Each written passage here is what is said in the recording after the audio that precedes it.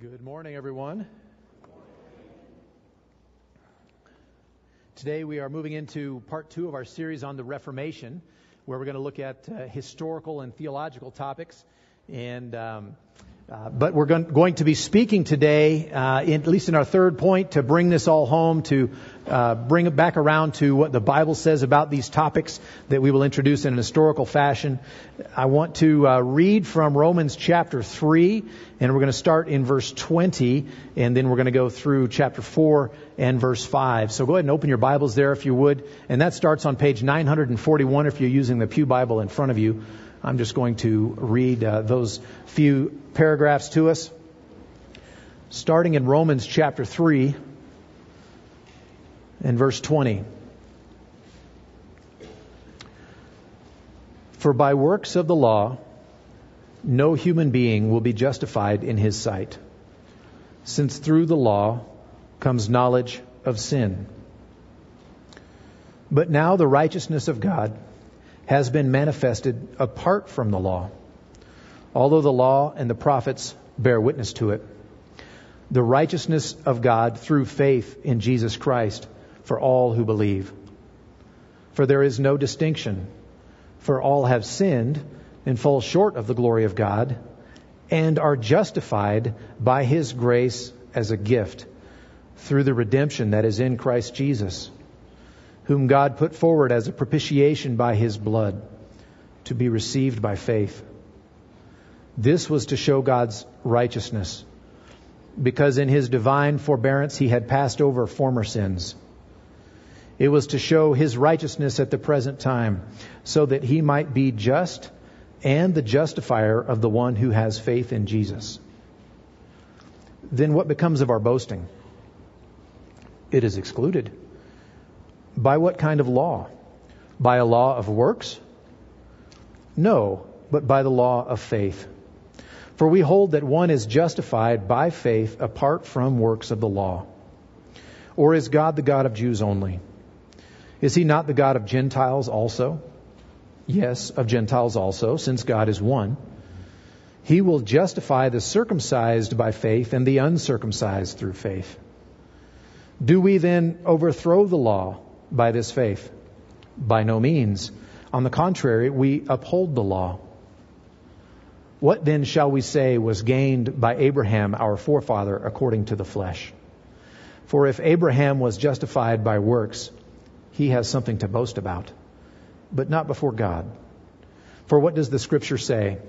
Abraham believed God, and it was counted to him as righteousness. Now, to the one who works, his wages are not counted as a gift, but as his due.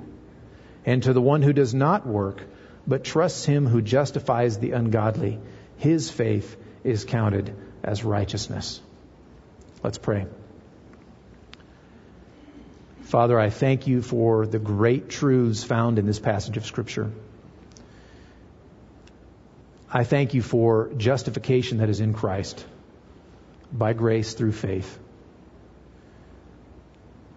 I thank You also for great men who've gone before, who have recognized how central this theme is in Scripture and how central it must be in our own lives and in the preaching of the church. Men who have understood these things and passed them on to us. But I thank You most of all for the redemption that is in Christ. I thank You for these truths. And I pray that You would help us today as we deal in deep theological topics. I pray that You would help us to be alert, to be focused on what You have for us, to realize how this relates to us. It's so important that we understand how we can be justified before God. And so I pray that You'd help us to set aside what is distracting. The things this week that were exciting or were disappointing, or the things upcoming, or even weather things that are going on in parts of our country and different parts of the world.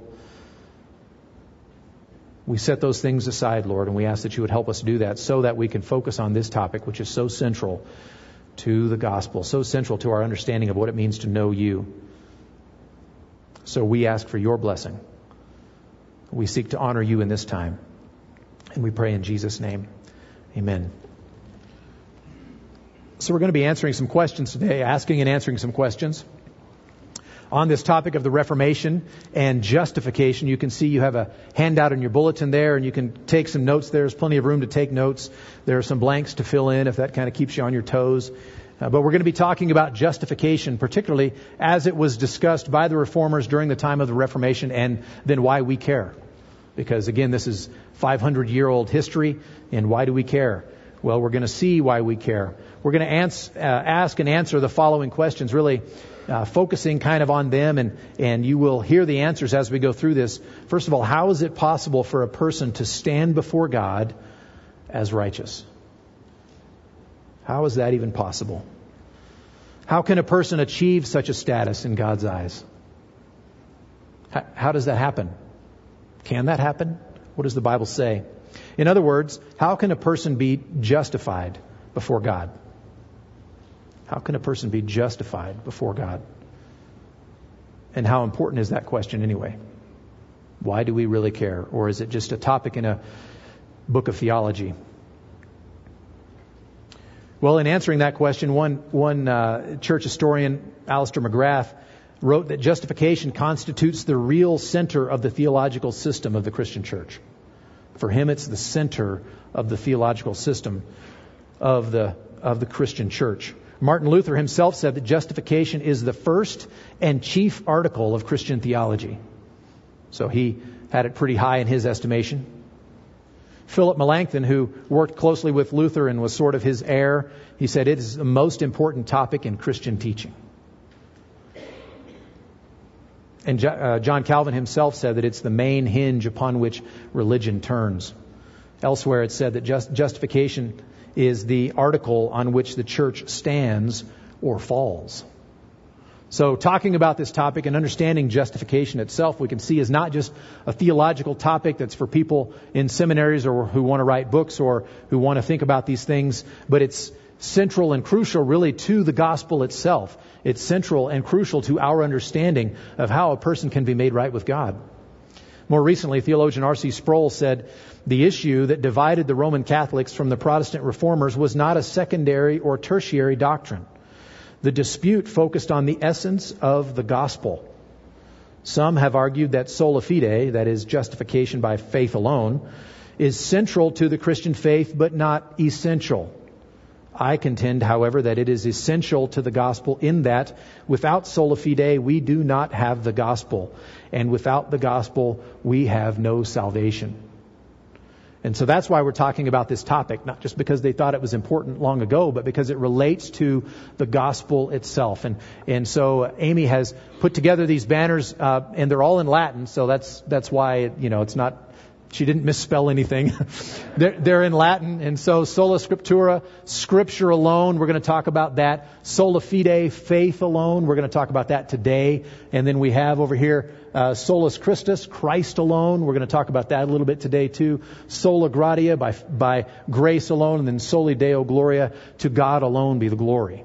And so these were sort of the themes. These are not the only themes. These are sort of guideposts that help us understand the arguments that were going on during this time. And we're going to be focusing today on justification itself. And we're going to be looking at the fact that it is by faith alone, by grace alone. And so we are moving that direction. That's why we're talking about those topics. But we're going to be looking at the fact that during the time of the Reformation, 500 years ago, in the church, just before the Reformation began, there was great confusion about this topic of justification. I've just read all these quotes, and I agree with these about how central justification is itself to understanding the gospel, to understanding how we can be made right with God. It's crucial, it's central, and yet when you look at the history of the church, the theology of the church leading up to this period, you could see that there was really no agreement about how exactly a person was justified, how a person was made right before God or declared right before God or could be considered righteous before God. There was no agreement within the church itself. And in fact, not only was there no agreement, but there was really no agreement about how important it even was. Did it even matter? And so you see that there was kind of confusion going on during that time. And so I think this is a timely topic for us to talk about, not just because we have the 500th anniversary of Luther nailing his 95 Theses on the door of the church there in Wittenberg. That's coming up, and that's certainly a cause for us to look at this. But because the confusion that existed during this time in the church, it exists nowadays in evangelicalism in our country. I was forwarded an article and read another article this week talking about a recent survey that was done, a Pew Research survey that was done, and there was great confusion. It was on the topic of the difference between Protestant doctrine and Roman Catholic doctrine and some of these things as regards justification and whatnot, and there were no clear results. It was the results were very confusing, or the state or the understanding of the evangelical church broadly in our country is that they are confused about the topic of justification. How does it happen? And who cares? Does it really even matter? And so it's important for us to look at these things, not just because it's history, but because it has to do with us. And I think maybe there'll be some clarification, maybe in our minds, even just in this room as we look at these topics. And so we're going to see that for the Reformers, though there was great confusion in the church, when the Reformers started their work 500 years ago, you can see that they saw that it was absolutely essential. It was central. It was essential. It was maybe the most important discussion of their day, and they were willing to stake their lives on it. And so I think we should be able to look at it and examine it at least. We're not staking our lives on it yet, but they were willing to do so, and I pray that we would be willing to do so if the time arose. And so we're going to look, first of all, at the pre-Reformation views of justification, kind of see where things stood in the church, how they understood some things. And you might hear some echoes of things that you've heard, maybe in casual conversation with people, or maybe you've seen it on Facebook. That's my great go-to when I want to find bad theology. I just refer to Facebook because there's a whole lot of it on there. I don't even have to be specific and point out, but there's a lot of it on there that's really bad. And so, how did they see it? You might hear some echoes of this in your own, maybe from some things that you've read, maybe some articles that you've read, or maybe some books that you've owned, or conversations that you've had, or maybe churches you've attended. And so we're going to see that some of the things that were involved in the confusion that was going on in the medieval church, actually some of that confusion exists nowadays, 500 years later, but in the evangelical church. And so we're going to talk about that. So we're going to look at the pre-Reformation views on justification. And the first one that we want to look at was that one of the views was that grace was essential, but it wasn't sufficient by itself, or it wasn't sufficient alone. There are these Latin terms. They used Latin for all of their intellectual works and academic works and theological stuff. And so that's why everything's named in Latin, because that was kind of the language of the day that you would write stuff in. And so they had this one view called the Via Antiqua, which is essentially the old way, or the antique way, right? And the way that they saw, according to this old way, the way they saw justification happening was, first of all, that God freely bestows grace. It's the kind of grace by which a person is made able to become righteous in themselves, right? So we're going to talk about how they defined grace, but it's God freely bestows grace on someone, kind of giving them the ability then to become righteous practically in their lives. That's the first step. Secondly, the individual is thus empowered to cooperate with God's grace.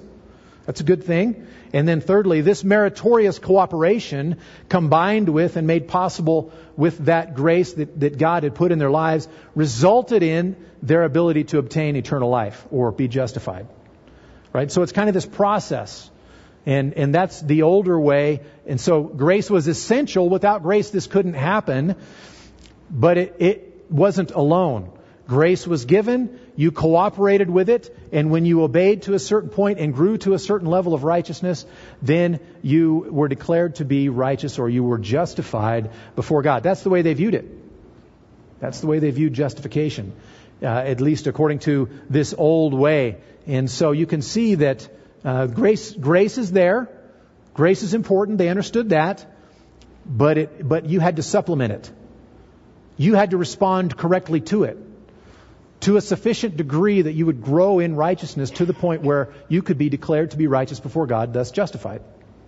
right? So that was one view that existed, and that was kind of in the world that these reformers came out of. Most of these guys had been Catholic monks or priests, or in training to be so before they came to their new understanding of justification that we're going to talk about today. And so this is the way they were trained. These are the things that they had been taught. They got this from theologians who had come before them. So you can see grace is there. It's essential, but it's not sufficient. You got to add to it. And so I'm thinking that may sound a little bit familiar. That's not too awfully different from the way of salvation that you might hear someone explain. Right? Someone who's maybe not speaking carefully, or maybe they don't understand it deeply, but they're adding to it. Yeah, God's grace is important, and praise God for His amazing grace, and then I've got to do this stuff. I've got to walk in obedience. I've got to respond appropriately to it in order for it to be active, in order for it to be effective in my life, so that I would be declared to be righteous. And so that's the first view. The reformers were reacting against this. There's another view that said that grace maybe wasn't even really essential. This was a new idea that was coming out. So via moderna, they called it, the modern view. And actually, this is kind of the direction Luther was heading in his own studies, because he was a theologian. He was a doctor of theology before the Reformation started. He was a professor of theology. And in his own training and in his own teaching and some of his own understanding, you can see that he was starting to head this direction. So he was this via moderna was saying basically that grace really wasn't even maybe essential. Or perhaps that what would happen is you would respond to God, and then God would respond to you by putting grace in your life after the fact.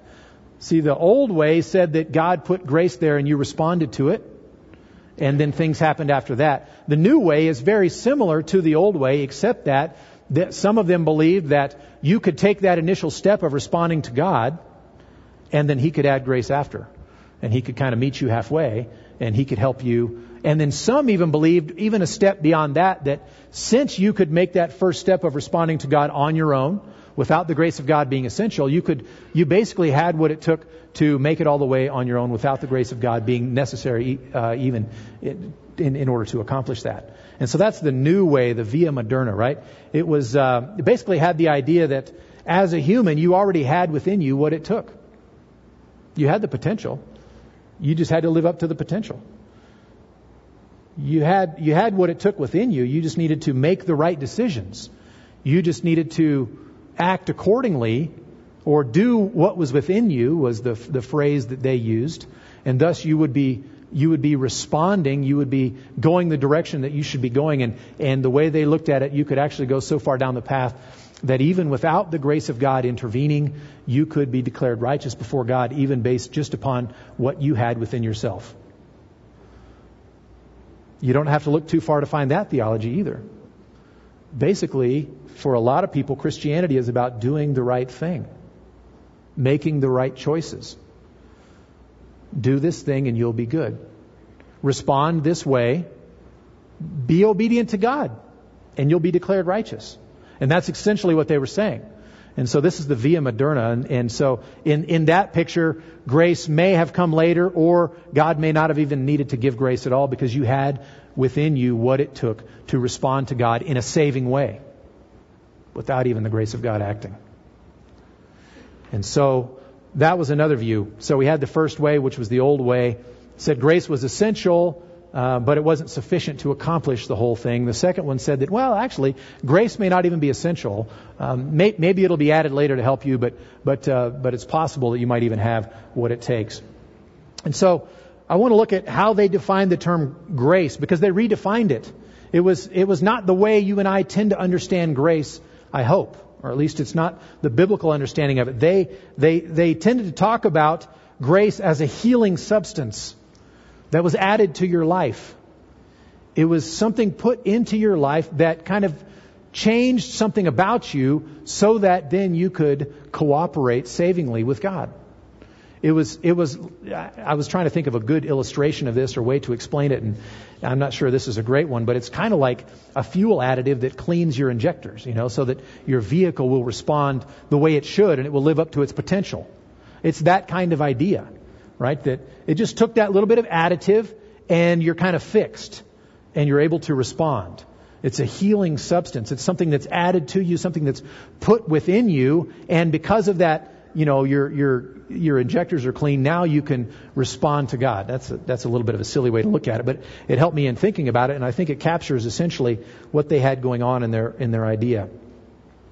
One author put it this way: according to the pre-Reformation view, the change understood to take place in the justified wasn't merely a declared change of status. Sinners were accepted by God not simply because He reckoned them righteous. Rather, they were accepted because they had, in fact, to a sufficient degree, become righteous. So you can see a difference there. You should hear a difference there when we talk about justification. We're going to talk, the whole next section here is going to be about how the Reformers talked about justification, but it's just a preview and, spoiler alert. It's a declaration made by God about you.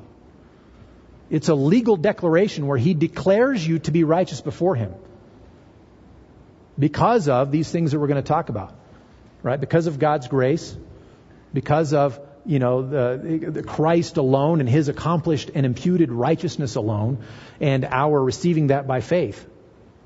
He declares us to be righteous. The view that they had was more of an observation that you had become righteous. God was making the observation that you had become sufficiently or adequately righteous, and thus you were justified. So a little detour here. If you are a word person and you like the way words are built, right, and you think about the word justify, the Latin idea kind of means to make just or to make righteous. And that's a little bit misleading, because when you read in the Hebrew concept or in the New Testament, you read about justification.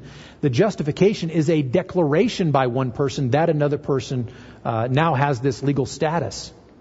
It's not an accumulation of righteousness sufficient so that you could be declared or observed to be righteous. You see the difference there? So in the Latin concept, and so this, some people think this was part of the reason that led them astray on this, but in the Latin idea, the breakdown of the word, it means to make righteous.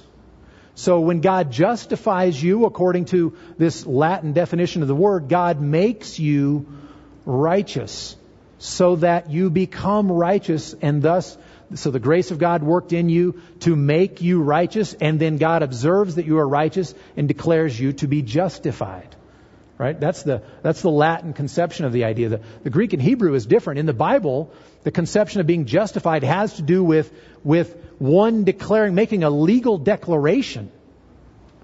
Regardless of the facts, someone's making a legal declaration. God is making a legal declaration about you. He says, I declare that you are righteous. You have right standing before me. That's different. That's different.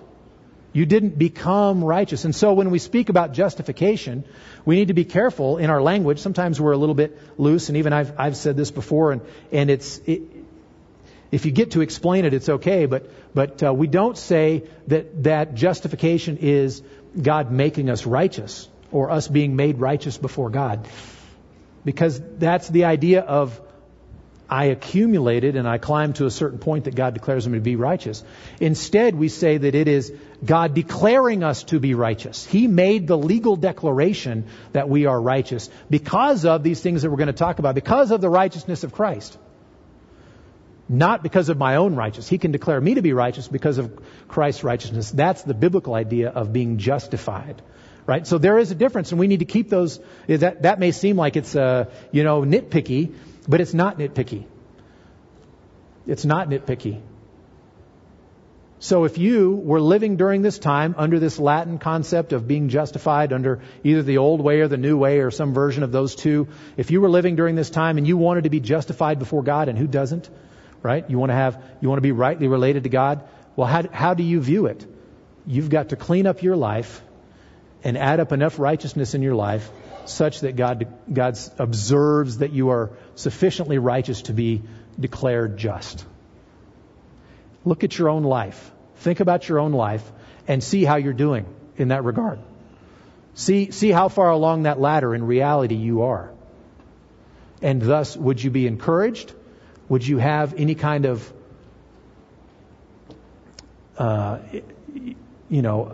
encouragement about your faith in Christ? Where would your assurance be if you had to look at your own life and see how you're doing before God? I would not be doing well. I would not have great assurance. I would have no assurance. And in fact, when you think about Martin Luther was a very impressive monk. I mean, as far as the way he served God, the way he worked, all the things that he did, and he was in confession all this time, he was a very impressive monk. So much so that he kind of wore out his superiors because they were like, "Okay, Martin, slow down. You're on high octane all the time.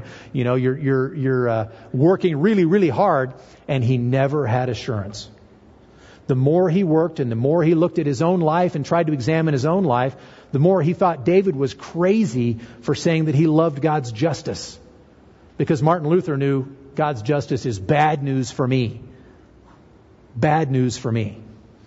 Right? And so there is practical reality that works out into our lives from looking at this stuff. So that's the pre-Reformation view. Right? That's kind of, it was a little bit of a muddle. There were some different things going on, but in essence, it had to do with what you accomplished, whether it was with or without the help of God in your life, cleaning your life up. You had to clean your life up sufficiently to be declared to be righteous, or rather observed to be righteous by God. And you never really were going to get there. And so, in that theological context, you have Martin Luther and Melanchthon and Calvin and those guys who begin to read their Greek New Testament. They begin to study the Bible for themselves. They begin to learn new things about salvation. And first of all, they make a big deal out of the fact that justification is by grace alone. By grace alone. Sola gratia. It's by grace alone. And so Luther had been taught and had taught other people that grace was this healing substance added to our lives that kind of corrected us and made us able to behave the way we should. But he saw from Scripture that that's not the definition that's there at all. He came to define it simply as God's favor. Grace is God's favor. It's His favor on you. And so that changed things. That began to change the way Martin Luther looked at justification. And he saw that really the Christian life is not about us getting tuned up by God's grace so that we can function properly, but instead it's about God placing favor on a person. God placing favor on a person. And so when the Reformers said that justification is by grace alone, what they meant was that justification happens because God places His favor on a person. That was the ultimate cause of it. He decided to place His favor on a person. Not in response to, God was not responding to something that was that you had done that therefore caused God to play His hand. God was the ultimate cause. God was the ultimate source.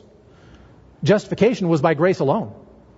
It wasn't because you did something right and God said, "Yeah, good job. Here, I will respond with my grace in your life." But instead, it was the ultimate source. In Luther's book, The Bondage of the Will, he argued for what is today known as biblical monergism or monergism.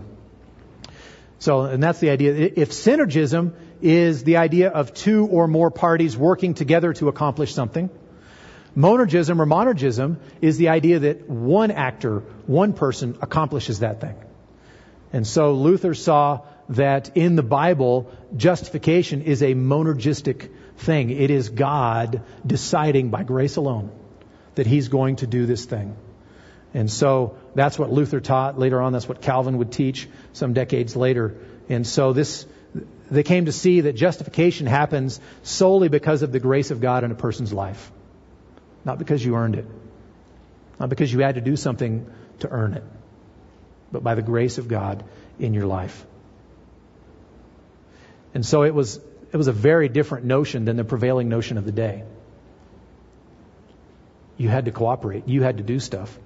You had to do things to either merit the grace of God, or you had to live a life adequate to merit the justification at the end of your life, the observation from God that you were righteous. And I think Not only is that concept of justification foreign in that culture 500 years ago, but it's foreign today. It's foreign in evangelicalism in America. The idea that God is the sole source of salvation. This idea of a monergistic, biblical monergistic or monergistic justification, that God does it. It's by grace alone. The typical understanding, a very common understanding that you'll hear, and you don't have to look very far in popular Christian literature or elsewhere to see that really we have this idea that when I do something, God responds with justification. I did something to initiate it. I was the cause of it. I moved towards God, and thus He moved towards me. And so this idea of justification by grace alone is a foreign one to us, but it's a biblical one. And the Reformers saw it, and it became a major battle cry, essentially, for their understanding of justification. It is solely the work of God. Now, does that mean that we don't believe in Christ, that we don't have to respond in faith? Of course we have to respond in faith. Of course we respond in faith to Christ. But even that is a gift of God. Even that response of faith is by the work of God in our lives.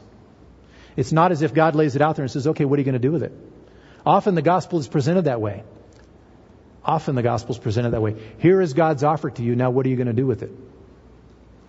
Now, I don't think that's an entirely wrong way to present the gospel, but it's not an adequate way to understand the gospel when you think about it theologically. Theologically, God doesn't just put an offer out there and then you wait and see. What are you going to do? Well, I don't know. Maybe, I don't know. When you think about it theologically, what happens is for those whom God is putting His grace on, He puts the offer out there and then He says, awake, come to life and believe it. And you do. It's like someone coming in when you're taking a nap, leaning down. I love naps. So someone comes in, they lean down real close to you, you're napping peacefully, and they say very loudly, wake up! When that happens, are you thinking in your mind, someone's talking. I can choose to wake up or not to wake up. Is that the conversation that goes on in your head? No, usually your head flies up and I'm angry at the person. Like, what'd you wake me up for? I'm taking a nap. Can't you see I'm taking a nap? But you woke up because the act of the calling woke you. So that you responded by waking up. And that's the way justification by grace alone works. When God decides He's going to put His grace in a person's life, it is included with the call to wake up. And you do, in faith. We do respond in faith. We do respond in obedience, but it's because it's coming out of that place of us already being justified. We respond in love for God, but why? It's because God loved us first. That's the biblical teaching on the topic. And so the grace of God alone is the source of our justification before God. So justification is by grace alone. It's also through faith alone, sola fide, through faith alone. So how is that grace of God realized in a person's life? The teaching of the day and the teaching that Luther had received in his own training as a monk and theology professor was that faith was a requirement, but it was faith that needed to be shaped by love, and then a system of piety and religious activity needed to follow. So there was like this whole string of stuff, step 1, 2, 3, that had to happen. And the Reformers said, no, it is through faith alone. And this largely happened, it came to light in Luther's mind when he was reading through Romans chapter 1, teaching through Romans chapter 1, and very famous verse, for I am not ashamed of the gospel, verse 16, for it is the power of God for salvation to everyone who believes, to the Jew first, and also to the Greek. For in it the righteousness of God is revealed from faith for faith, as it is written, the righteous shall live by faith.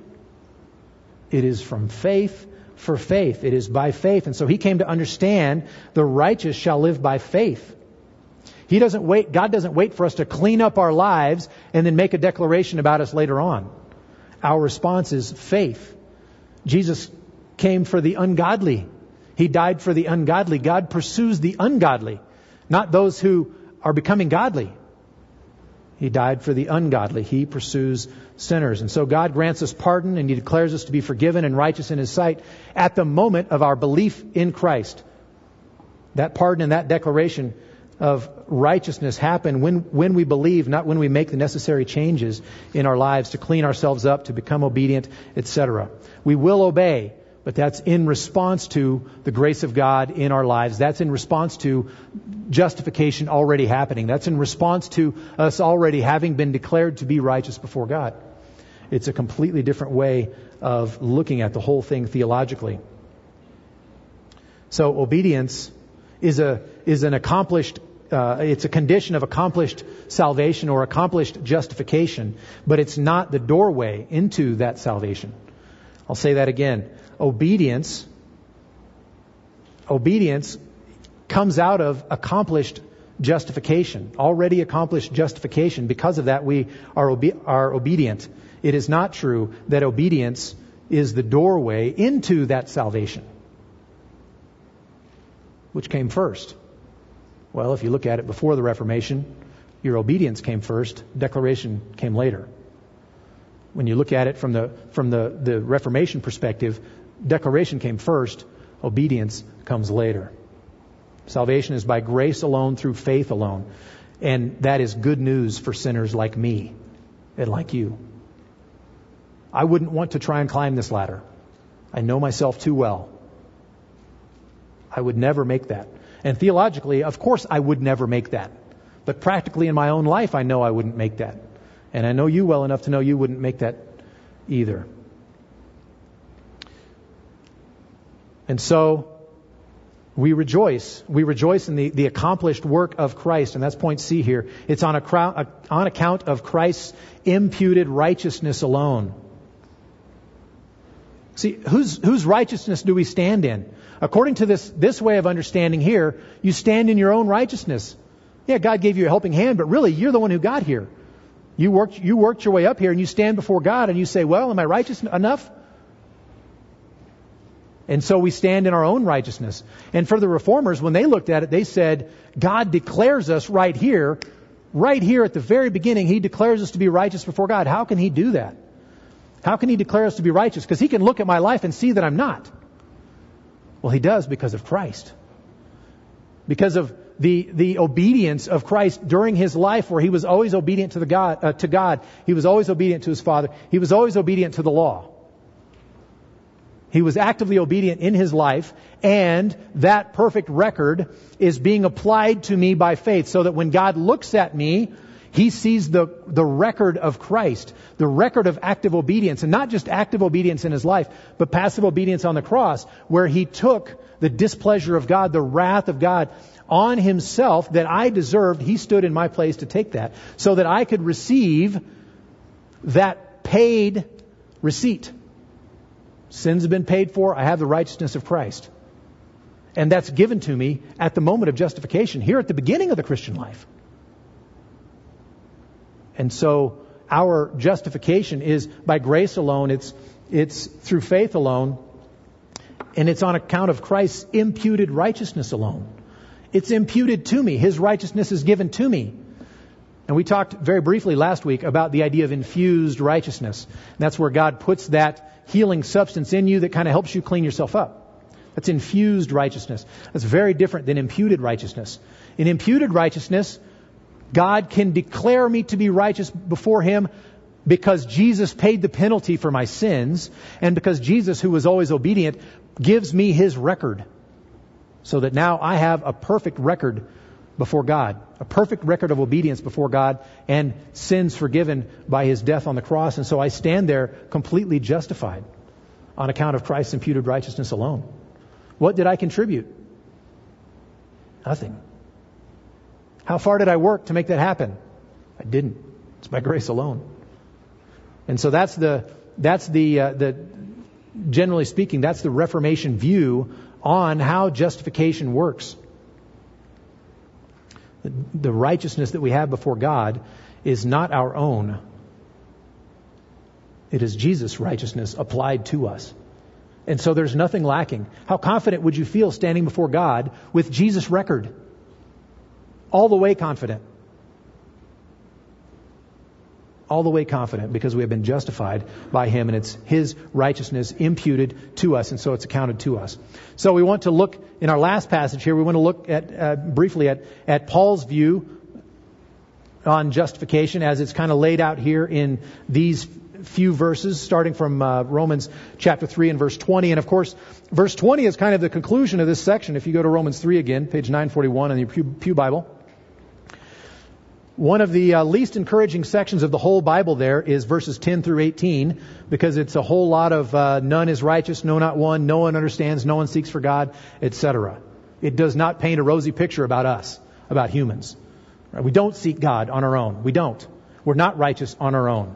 We don't really care. Our mouth is full of bitterness and cursing, and we have the venom of asps under our lips, and our feet are swift to shed blood, and on through that passage. It's not encouraging. It's all drawn from the Old Testament. But as a conclusion to that, we see in verse 19, now we know that whatever the law says, it speaks to those who are under the law, so that every mouth may be stopped and the whole world may be held accountable to God. For by works of the law, no human being will be justified in His sight, since through the law comes knowledge of sin. So if we're trying to become righteous before God, if we're trying to attain that kind of adequate righteousness before Him by obeying the law, we're climbing the wrong ladder. Because the law, according to Paul right here, is intended to reveal to us our own sin. That's what it does. It reveals to us our own sin. And so if we're trying to use that in order to attain righteousness before God, in order to be justified, in order to be declared righteous before Him, we are climbing the wrong ladder. We will never get there. The purpose of the law is to reveal to us we don't measure up in this area, and this area, and this area, and this area. And so how long, how often does that have to be revealed to you before you're declared righteous? It's not going to end up in you being declared righteous. And so that's how Paul concludes that whole section about the really bad news about us. Then he moves on into in the next paragraph there, and he says, but now the righteousness of God has been manifested apart from the law. So we don't attain righteousness from the law. It's been manifested apart from the law, although the law and the prophets bear witness to it. The righteousness of God through faith in Jesus Christ for all who believe. How can you be righteous before God? Through faith in Jesus Christ for all who believe. That's how you can be righteous before God. Faith in Christ. For there's no distinction, for all have sinned and fall short of the glory of God, very famous verse, and are justified by His grace as a gift through the redemption that is in Christ Jesus. So just as everyone is guilty of sin, so everyone who will be justified by His grace as a gift. No exceptions. There's no plan B. There's no alternative. Justification is by His grace as a gift through the redemption that is in Christ Jesus. I just talked about that. Whom God put forward as a propitiation by His blood. Propitiation is to bear the wrath of God fully, so there's no wrath left over for me. Jesus stood there and bore His wrath fully, so that God has no wrath left for me. He has only positive disposition towards me as a result of that. By His blood to be received by faith. How do we get that? Do we work? Do we achieve? Do we do some secret No, it's by faith. It's by faith. This was to show God's righteousness, because in His divine forbearance He had passed over former sins. It was to show His righteousness at the present time, so that He might be just and the justifier of the one who has faith in Jesus. The justifier of the one who has faith in Jesus. Who is just before God?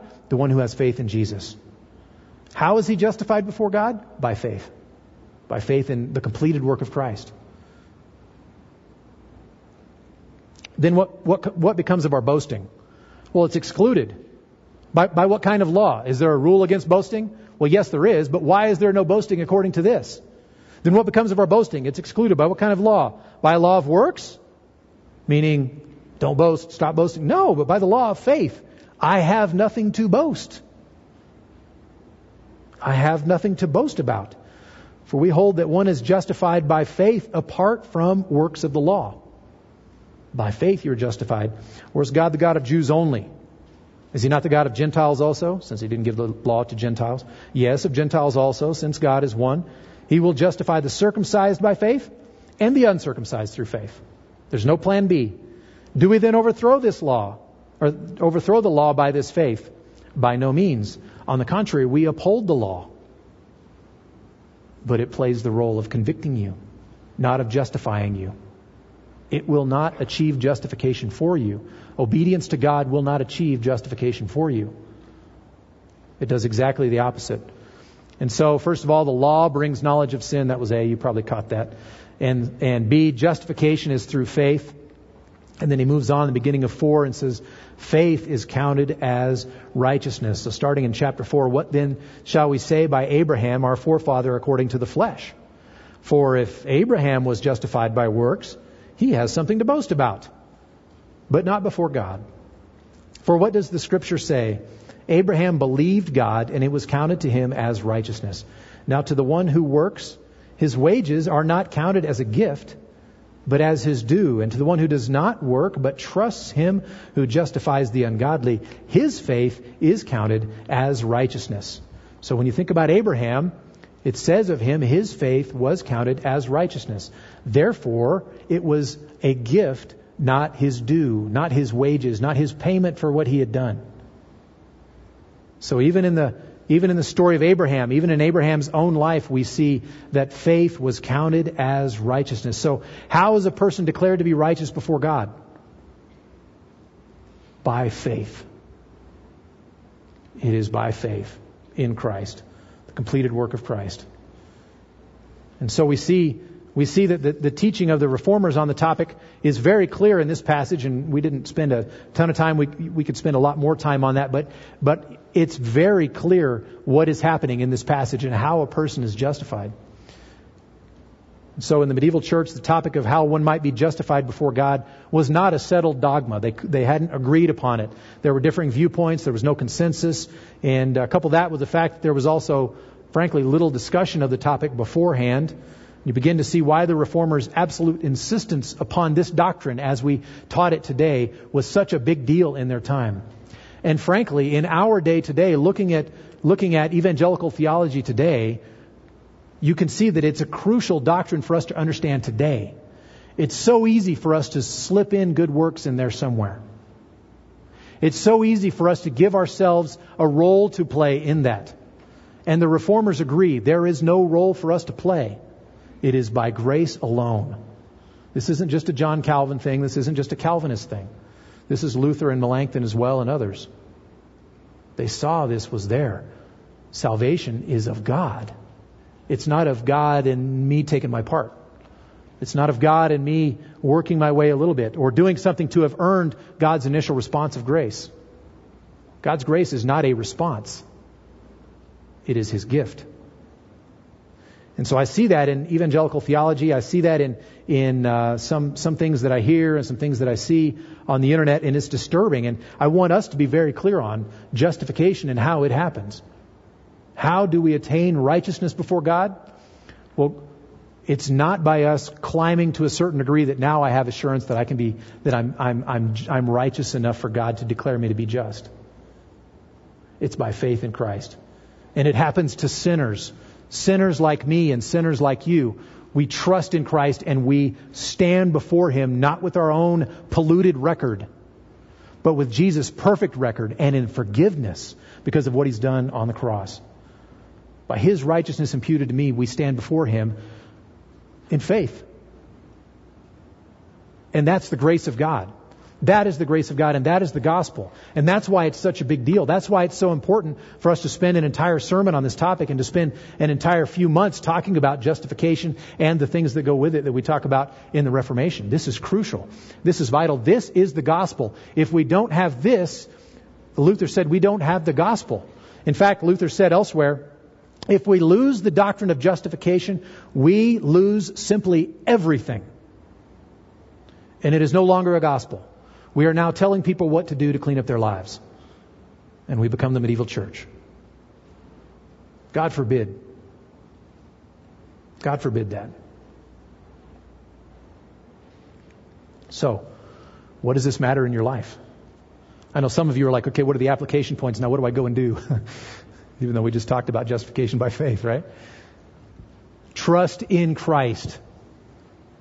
And rejoice in your right standing before Him that is because of Christ alone. Rejoice in that. Rejoice in that. Put no confidence in the flesh. trust in Him and look to Him. And when you share the gospel, and I pray that you share the gospel, and if you're not, I pray that you begin to, tell people of the completed work of Christ. Tell them the gospel. Be that person saying, wake up! And wake them up. Of course, you can't do that. But you can share, and God can do that. This is the application. Have confidence in the gospel. The true gospel. Have confidence in the justification of God because of Christ.